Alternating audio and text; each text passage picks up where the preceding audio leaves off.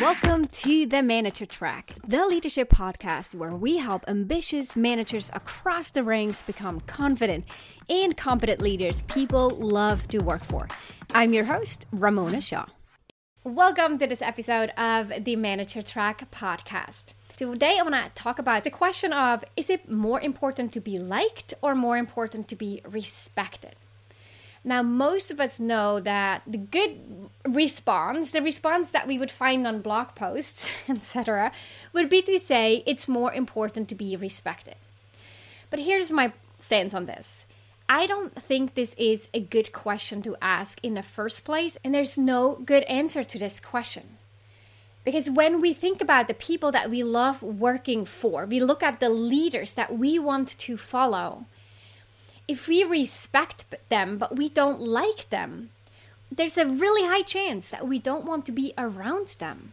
We don't want to engage with them. For example, I can respect someone that I know has achieved a whole bunch of success. They created this big business, this big organization.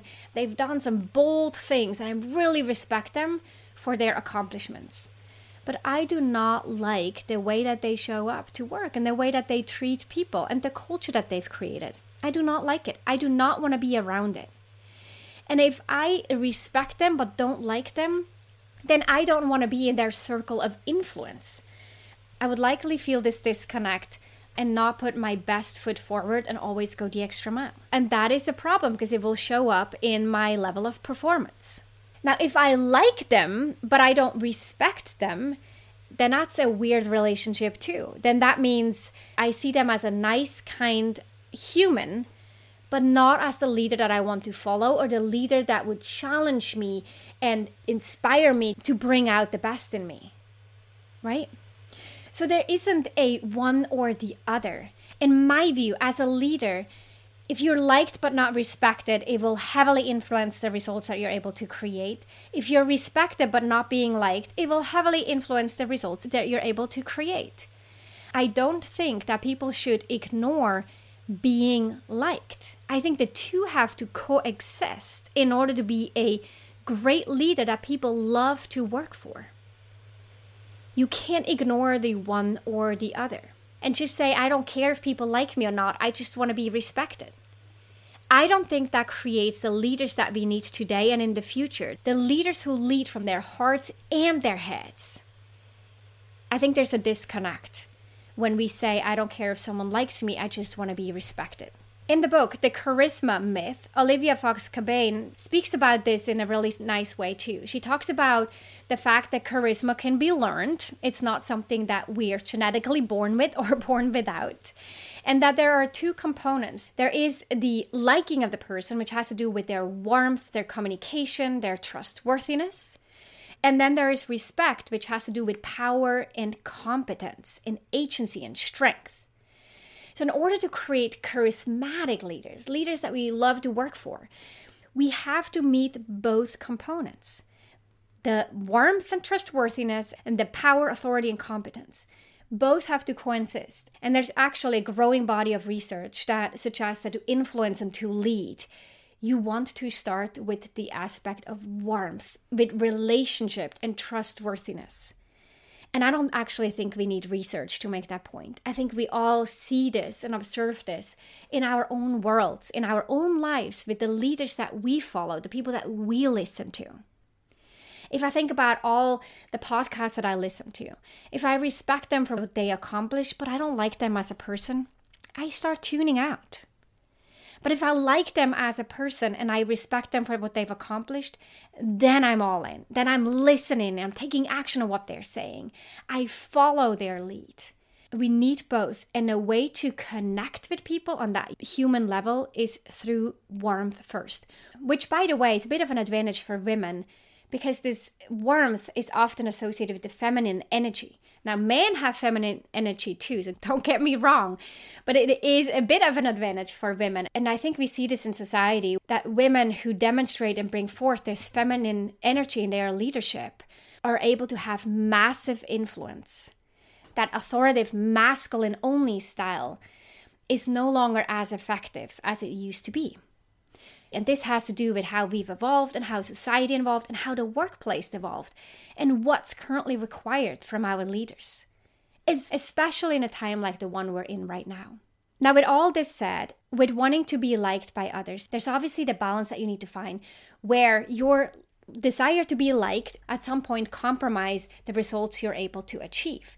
So you have to be keenly aware. I love nice people. I love liking others and I love being liked, but not when it comes at the cost of what I'm trying to accomplish.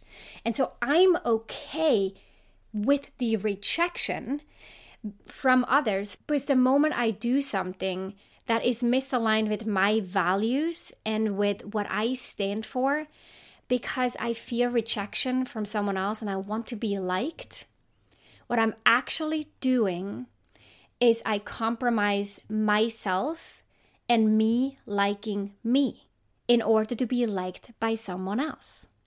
And that's when many of us get into trouble. We make compromises and exceptions and special arrangements because we want to be liked and fear rejection. But as we do this, we actually reject ourselves. We reject what we stand for. We reject our values. We reject what we signed up for, who we want to be and what we want to achieve. And that is never a good decision. So the answer to dealing with rejection and being okay with rejection, being willing to lose someone else's approval in order to gain and keep our own approval, that comes from having strong self-confidence, having our own back, standing up for ourselves. So if you're in a situation where you worry about being rejected by someone, not being liked by someone, answer these 3 questions. First, by whom are you afraid of being rejected now? Then, what would you make it mean if they rejected you? What are the thoughts that are going on in your head if you think about them rejecting you? And then, in what ways are you rejecting yourself as you're interacting with them? So if you notice that you're letting them bring a bunch of excuses to you, that you're not holding them accountable, that you lowered the bar on the expectations that you have on them, ask yourself, in what ways are you rejecting yourself when you do that? And that is when you know if you've leaned too much into wanting to be liked, and as a result of that, you're compromising what you stand for and what you're going for because of this fear of being rejected, which is, by the way, a primitive fear because we are wired to belong and part of the pack. That is what helped us survive. When we were rejected from a tribe, that likely meant that we would die out by ourselves. We were dependent on being part of a group and being liked. So fearing rejection and fearing to be disliked by others is coming from your old brain. This primitive fear is wired inside of us. So it's okay if you feel this, but it's also important that you acknowledge that your survival is no longer at stake here. If you get rejected, someone doesn't like you, the worst that can happen is that you feel some feelings, and feelings are just a vibration in our bodies. It's going to be okay. As long as you have your own back and you like the reasons for the actions that you're taking. You like what you're doing and who you are. That's the key. So to quickly recap, this question around, is it more important to be liked or be respected? In my view, it's a useless question. Because you need to have both. If you make being respected more important, then you will sacrifice results. And if you make being liked more important, you will sacrifice performance as well. So I hope you found this helpful. If you notice yourself struggling with these challenges, then send me a message at ramona@ramonashaw.com or visit ramonashaw.com to see if there's an opportunity for us to work more closely together so I can help you reframe what's going on and become that leader people love to work for, the leader who leads with their heart and their head, and the leader who is both being liked and respected at the same time.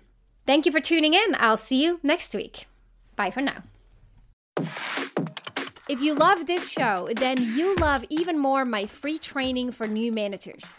If you haven't watched this training yet, then I'll strongly encourage you to sign up at ramonashaw.com/masterclass. You'll discover the key shifts you'll need to make as a new manager and the #1 most common mistake to avoid. Plus, you'll walk away with actionable tips that you can apply in your role right away. Go to ramonashaw.com/masterclass to sign up.